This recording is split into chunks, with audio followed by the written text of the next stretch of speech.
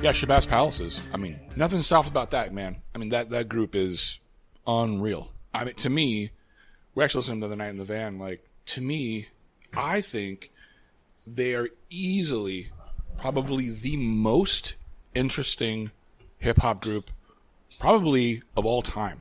I'm going to just go ahead and say of all time. Easily. This isn't just like hip-hop. I mean, this is art. They're bringing in influences like that goes way back to like Sun Ra with outer space. Afrofuturism, Parliament. He's like proof that you can keep doing it and that you can kind of reinvent yourself. First 2 decades of hip-hop artists, a lot of them just went away or they did the same thing. And he's proof that you can have a later in life career. Yeah, definitely. Definitely. I don't know. It's funny because even the other day I was listening to like Grandmaster Flash and the Furious Five. That group, especially, they're not only are they pioneers of hip hop, but again, it's like this isn't just like. I mean, there was a lot of hip hop groups, whatever, that came out of that era, but those guys were creative geniuses. Yeah. I think.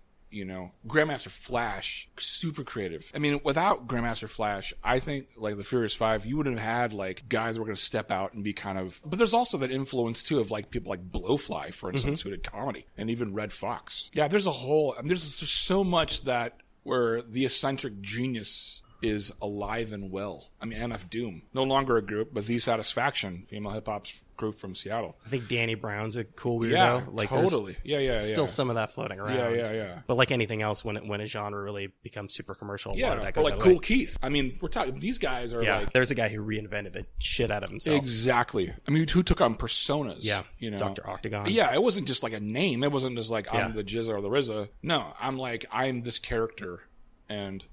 That's like unreal. The RZA, again, is a really good example of somebody who's like just was able to do an incredible breadth of different things. No doubt about it. The stuff he did with like on like the Tarantino soundtrack. No doubt about it. No doubt about it. I mean, those guys, Wu-Tang is on a different level as far as like that goes. I mean, you're talking like, here's a group that's introducing like underground, you know, cinema to the hip hop stage. They're not singing about whatever the traditional hip hop groups are singing about. Can you name another musical group in like all of music that had that many successful side projects or solo acts as the Wu-Tang Clan? Not that I can think of. Yeah. I mean, even in rock, I can't think of many. Just the legacy of the individual members of that group. Well, here's the thing. Here's the thing, though, too, is that like Wu-Tang was the first group I ever saw where it's like, we're not a group.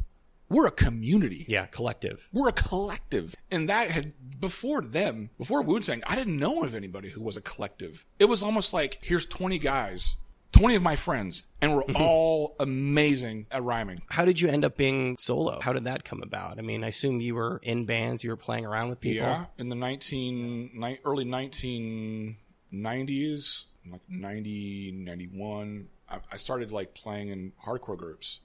Like, and not like, I want to clarify here. I mean, because again, I'm a real stickler here when it comes to like the term hardcore. Hardcore meaning like DC, New York style. Okay. Like, not straight edge. Not exactly straight edge just yet. I mean, although I love straight edge music. Don't get me wrong. I mean, Agnostic Front was one of my favorite all time, you know, bands. But like Minor Threat, you know, people like that. A good example of that. A lot of the Discord stuff was amazing. So why do you have to clarify? Because that's when I think of hardcore. I think that's what I think of. Well, I think because of Minor there's Threat. a whole new generation who are now calling hardcore this thing, which basically is like sludge metal. Yeah, it's not hardcore. To me, it's not hardcore. It's not the hardcore I grew up. Hardcore to me was like very fast music. It was under 30 seconds to a minute long. It was very energetic. And then like somewhere in the mid 90s, like now all of a sudden we're dropping to tune our guitars to drop C, and it's just like, you know, and we're only using our floor tom and our toms and a lot of cymbals. I mean, it starts to sound like Celtic Frost. It starts to sound like a little bit like Celtic Frost without the speed or, you know, the guitar solos. Without the technical prowess of a it was metal. Band. There's nothing hardcore about it. I was in hardcore bands, meaning like fast music. Were you singing in them? Mm-hmm. I that's sang. A skill in and of itself. Yeah, I sang. Did you have the voice for it? Yeah. In fact, I was compared, believe it or not, I was compared vocally to the lead singer of Sick of It All. That's a pretty big jump to where you are now and have been for a few decades. Huge jump. Yeah. Take me through that timeline. So, the early 1990s, pre-grunge. I mean, this is pre-Nevermind. Seattle had a very thriving hardcore scene. A huge hardcore scene, actually. Between the Seattle scene and the East Side scene, Bellevue, Redmond, Kirkland scene, which is where actually the Blood Brothers came out of. I don't know if you heard the Blood Brothers or not. Yeah. That's where that whole thing came out. 78 Real Estate came out of the East Side. So we're talking like maybe borderline emo with some of this? It's borderline emo. Like when you're getting into pre-Nevermind is when emo started making its way into hardcore music. So at that point, I wasn't into it. And I was just like, okay, this is not for me. And honestly, I was like, okay, I'm 17, I'm going to be 18. I'm an adult now. I don't really relate to a lot of these lyrics at all. I liked the simplicity of the lyrics and the chords and the energy of it, but it's music for youth for the most part. Music, hardcore music, I've always thought, like, it's not for me today. But you were 19 at the time. It was still very much for 17, you. 16, 17 years old. By the time I turned 18, 19, I just didn't relate to it anymore. And again, at that point, by the time Nevermind came out, Nevermind, like, really just obliterated everything in every way, shape, or form. Even as a hardcore musician. Because now it's like, punk is now mainstream. And although you're trying to gather as much as you can from the ashes of this bomb that just went off on the nation called grunge, there was little left. I find that when I look back at my life, there's maybe a handful of those moments that really felt like I was at a crossroads, that really felt like something came along or there was a decision or a moment that like just profoundly impacted the direction of my life. Yeah. Do you feel like that moment, was in the way that it was for the larger music industry, was Nevermind kind of a come to God moment for you? No, because it was actually not Nevermind. It was a record I heard by Billy Bragg. And this is where the line of folk and punk, the bridge, and there's a left side of that bridge or right side of the bridge, whatever. On either end of the spectrum, you have punk over here and folk over here. Now, I knew immediately, I remember hearing a Pete Seeger record for the first time. I bought it at the thrift store. I remember hearing songs like, Which Side Are You On? Billy Bragg always felt more Woody Guthrie than Joe Strummer to me. Exactly. But here's the album that changed my entire life. Because I was looking for something that wasn't hokey, like coffee house folk music, which is happening. There wasn't much for the younger generation. And then I heard a record by Billy Bragg. This record was called Back to Basics. I don't even know if it's available anymore. I don't know. But anyways, they had these great songs on there. And I was just like, and it's just him and an electric guitar. That's it. There's no drums. There's no bass. It was punk, but it was like really, really good songwriting. The Clash, you hear that in The Clash, obviously. Sure. Brilliant songwriters. I think even more so than we give them credit, honestly, The Clash. But Billy Bragg that was my come to God moment. It was just like, whoa, you can still kind of have this punk ethos and DIY ethos, but not subscribe to the whole anti this, anti that, blah, blah, blah, blah. I hate the government, I hate the people, I hate the world, whatever. And still give a shit in a kinder way. One of the key differences there between, again, a Billy Bragg and the Clash is when you're standing out there and it's just you and your guitar, everything that's bad, everything people hate is completely on you. There's no buffer between you. There's no other members of the band to fall back on. There's no production. No. With Nirvana, there's no, bed of distortion. It's just you. And people can clearly hear your lyrics, and if they suck, they'll know it. Yeah. I remember going to see Billy Bragg for the first time, and it was just him and electric guitar. Again, I'd never seen anything like this. And I'd seen solo performers on, like, farmers markets. I never went to a show in my life where I saw a guy with a guitar and no other members, like you said, on stage. There's nothing to hide behind. It's just him, and he was very conversational. He talked a lot to the audience, and it was very engaging. Whether you agree with his politics or not, you couldn't take your eyes off of him. He was so engaging and so vulnerable and real. There was no distortion. There was nothing. There's no walls. There's no curtain. It's just him. And that really had a profound effect on my life. Huge. It's a tough path to take, especially coming from your musical background up to that point. Again, when you look at most people who are out there with the guitar and are being earnest, it's really easy to fall in those cliches. It's really easy to be hulky. It's easy to be those, as you said, farmers market folk singers. How long did it take for you to get the confidence to actually get out there and get in front of someone with your guitar? That wouldn't happen until, I heard Back to Basics for the first time in 17. I wouldn't play my own first solo show until I was 22. What's happening in the meantime? In the meantime, what's happening is that I was still playing in bands. I was still writing material, but I wasn't very serious about it. The thing you're not hearing yet, which I haven't got into with you yet, is that my love for music was intense, but my love for visual art was greater. It was my life's passion. I wanted to be a visual artist. I wanted to go to art school. I wanted to be a painter. If you would have asked me at 17 what my dream was to live in a loft somewhere in New York City, or in this side of the world, in Brooklyn. It's still New York City. Yeah, still New York City. In a loft and just painting all day with music playing loud as it can be. And a view of the city, just painting and hanging my art in galleries. The first part of that sounds attainable. I don't know if it does today, though. Sure, but when you were back then, 18, 19. For sure, yeah. But what happened was that, I was education-wise, it wasn't going to happen for me. I was a special ed kid. I thought I was damn good, actually, at visual art. I thought it was really good, really good. I was a lot better than visual art than I was in my music. What happened was that 94, I moved into a tiny apartment. Tinier than this room. I mean, it was little. Still in Seattle? Still in Seattle at this time. There was no room for me to paint. Because I paint big. I was painting big canvases, pictures. Yeah, big pictures. I got bored, and a friend said to me, "You should try playing guitar. I mean, you write songs." I was like, oh, I don't know, man. Just to pass the time. I mean, you were already playing guitar up to this point. Yeah, but I wasn't playing like what you think I'm playing. I'm playing like power chords. I'm not playing like chords. Yeah, G, D, and C. He said you should take this seriously. No, not even that. He just said you should take a guitar and just do something fun. So I turned that into an art project. It was like a kid's practice guitar. You're holding it up. It almost looks like a large ukulele. It was the size of a large ukulele, actually. And it was 6-string, barely stayed in tune. And I ended up writing, between the 2 cassettes I did, 40 songs. And I wrote them, and I wrote them in a period of 2 months. And then released 2 cassettes back to back.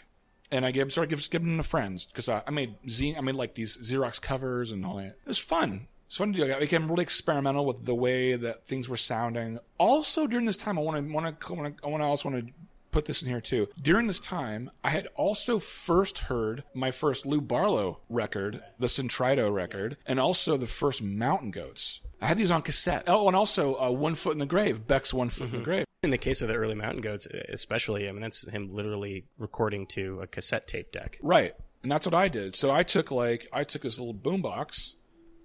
No external microphones, just push play and record, and that was it. And I did 40 songs, and not really serious at this point. No, it was all art. It was all art. I mean, I'm making I'm creating sound effects and going out. I'm recording songs outside. We can hear the birds and it's cars driving by. I mean, I'm getting very experimental here. Found sound, incorporating that into it. So it was art. That was it. Around this time, that good friend of mine, Jeremy Enoch of Sanity Real Estate fame, he says, I'm doing a solo show. I would love to have you open. And I said, oh my God, I'm not doing that. He said, no, it'll be fun. It's not like a show. It's like a party, like a get together. I'm like, okay. Was it nerves? No, I just didn't want to. I think it's no desire to. This isn't a serious thing. People are gonna hate this anyways. Who cares? So it was a party, sort of a private show that Sub Pop threw because they were interested in signing this group out of Massachusetts called the Scud Mountain Boys. They hadn't been signed yet. So it was me, Jeremy Enoch, the Scud Mountain Boys. So your first show performing as a solo artist was at a Sub Pop? Was it a Sub Pop private show party? It's a pretty good start. Pretty good. For a guy who didn't take it too seriously. No, didn't give a shit. Yeah. So I played 5 songs, and immediately as I'm walking off stage, I was approached by John Poneman. John Poneman is the president of Sub Pop Records, and he goes, "Hi, I'm John Poneman. Nice to meet you. I'm good friends with whatever. I know Jeremy. Okay, do you have any demos?" And I said, and I'm thinking to myself, I'm not gonna give him these cassettes. I said, I have something that I could probably put together for you if you're interested. But keep in mind, I'm very flattered at this point. Yeah. I'm not thinking like anything's going to happen with this. Yeah. I thought it was just his way of saying like, good show.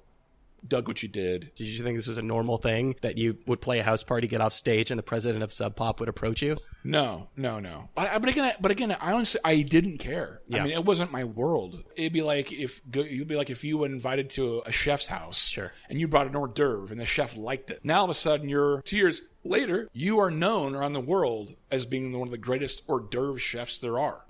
All you were doing was showing up with some hors d'oeuvres.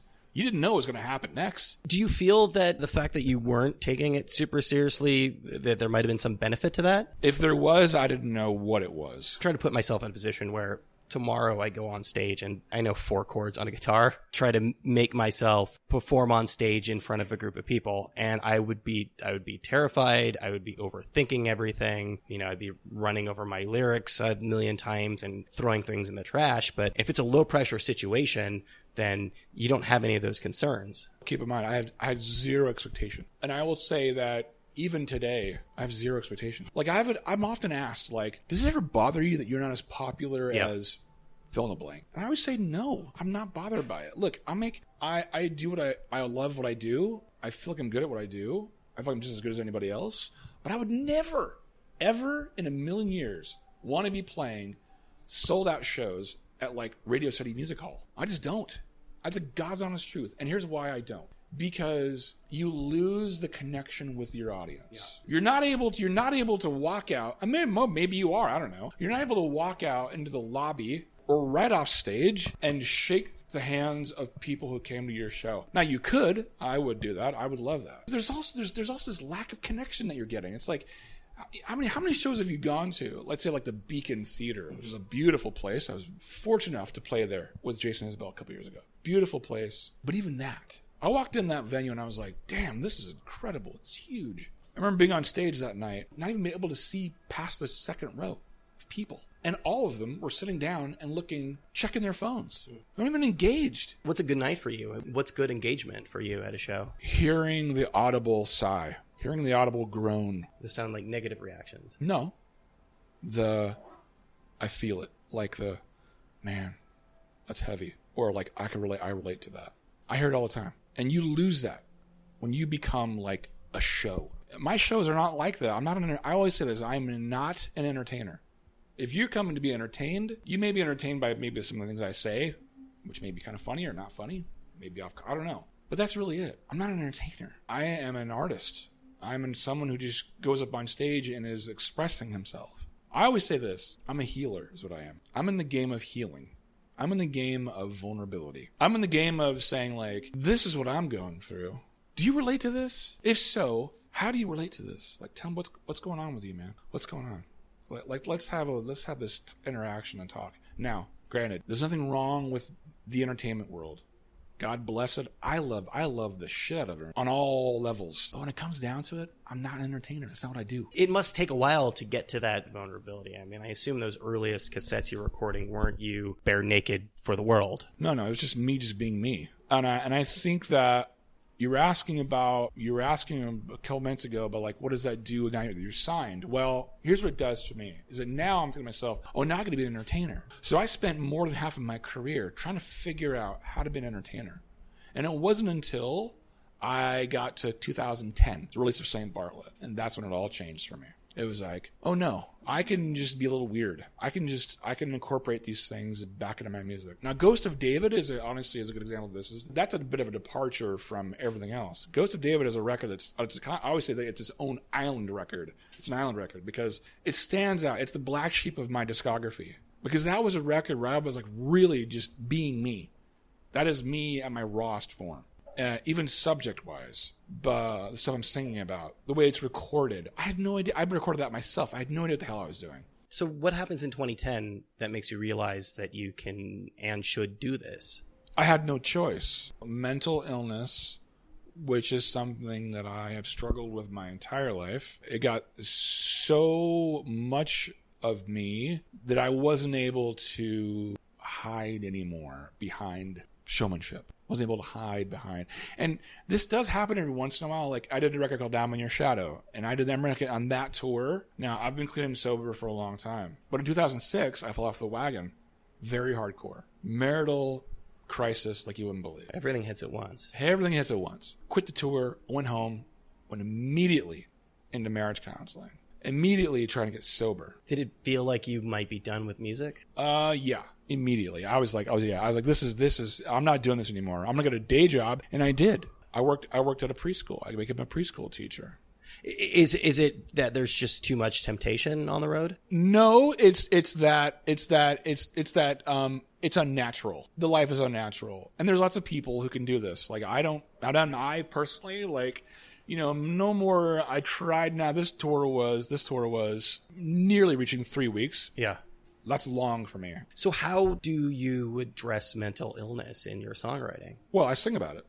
I mean, I just write about it. In a literal sense? The literal sense. Yeah, the literal sense. Can you point to a lyric that you feel like really properly describes where you were at the time with regards to that struggle? On St. Bartlett, there's a song called Cloudy Shoes. There's also a song called Beacon Hill. Beacon Hill is an area of Seattle, in the downtown area, where the hospital I was going to was called Harborview.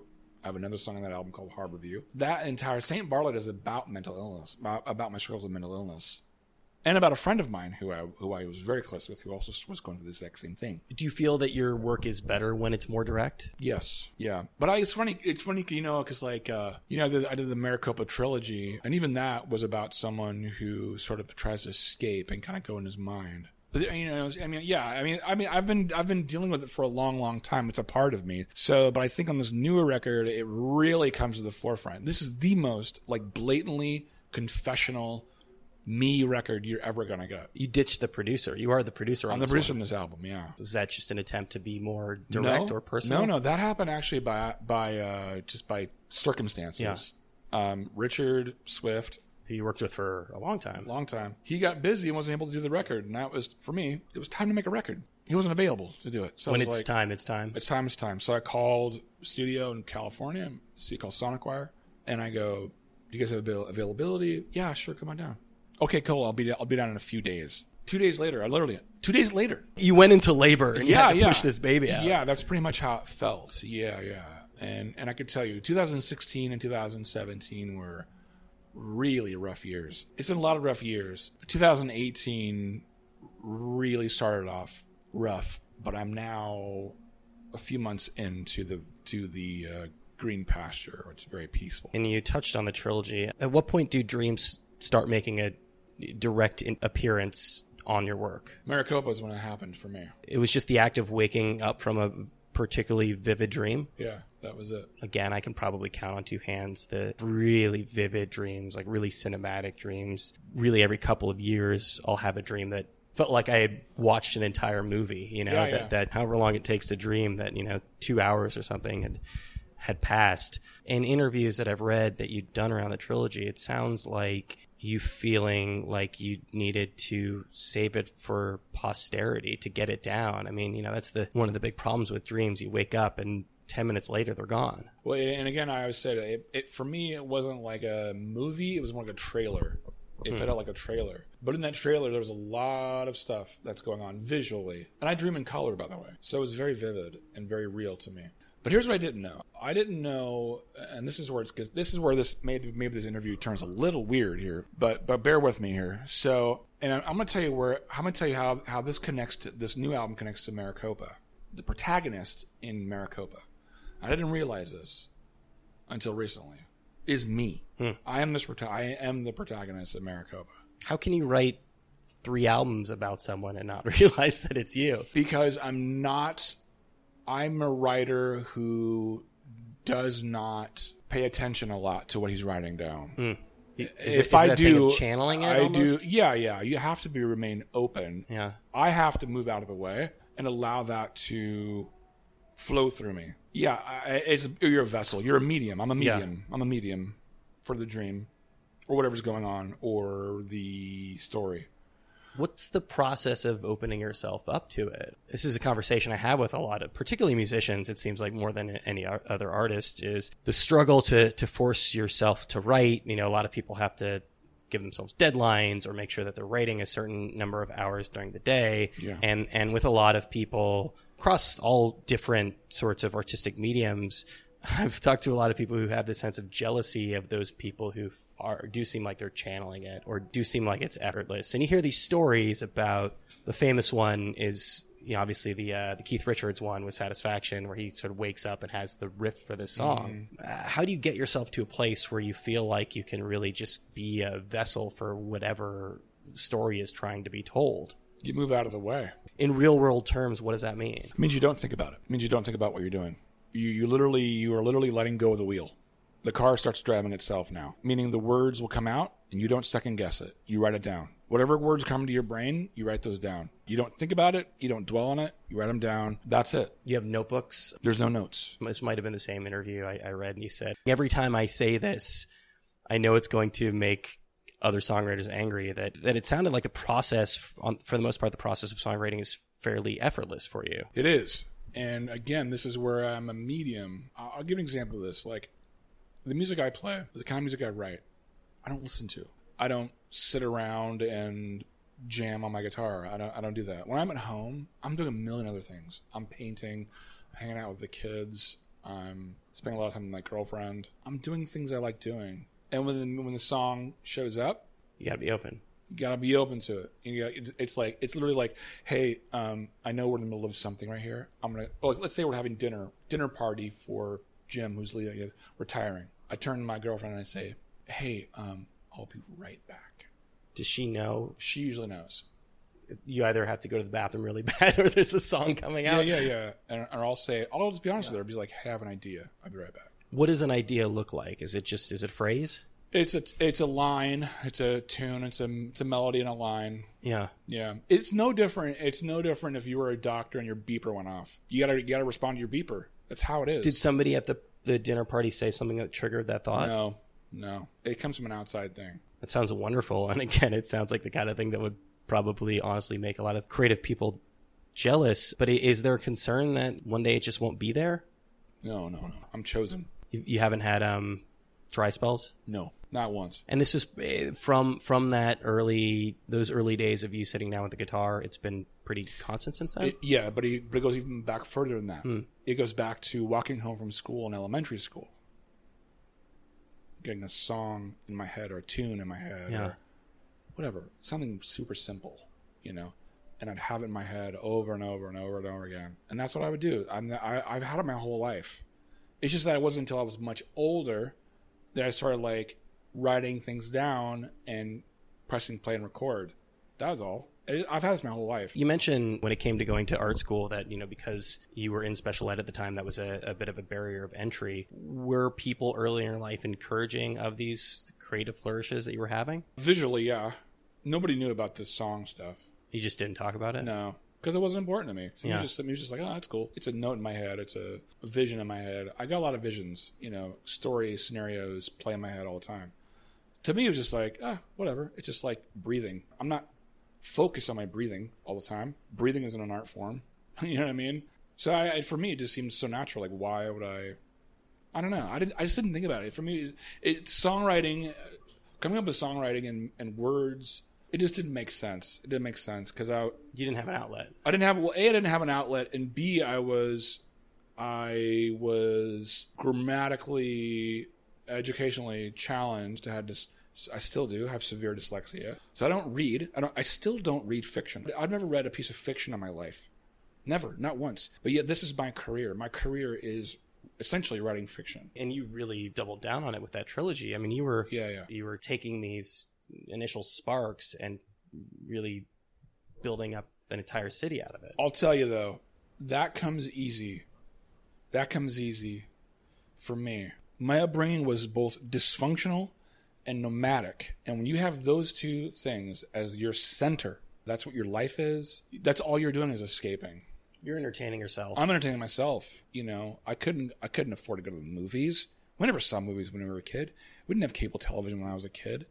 We had television, Family Ties and the whole 9 yards, but Happy Days, But, we didn't go to movies. We didn't have a VCR. My only escape was pretty much like the radio and my own head. That's really it. Did the painting ever go away? Yeah. The painting took it to a back seat from 1994 till about 2006. It's a long time to not be doing the thing you felt like you were put on this earth to do. Yeah. But then I put it away again from 2007 to 2012. I put it away. And then in 2012, I picked it up again. Seriously. Does it still feel like a pure representation of you and what you're trying to do than songwriting, even though you've been doing songwriting for as long as you have? No.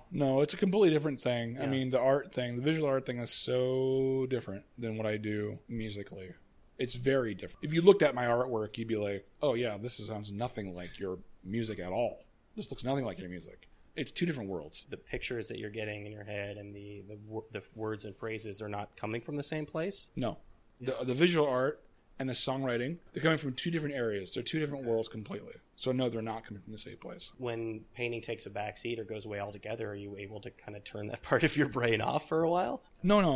It's not turned. It's never turned off. It's always on. It's just a matter of like leaving the faucet on to run. You're just not going to turn it off. You're aware of it. You're aware of it's on. You're just not really feeding into it. Of both of these main creative pursuits and all of everything that's contained therein, what is the most purely pleasurable part of the creative process for you? Producing the album. It's always making the album. I'm into making albums. Which is interesting because, you know, when we were talking before about your career, I know we were talking about the live setting, but you said that the thing that was most important to you was getting this interpersonal connection with other people, but you don't really get that in the same way with an album. At least it takes a long time to get there. Some fans would say, yeah, you do. But do you get that feedback from them in the same way? Because of the internet, I do, yeah. My Facebook page, for instance, anybody can email me. It's not run by anybody but me. So when fans email me, and I get so many stories about how the songs have affected the songs really affected my life. I'm currently, or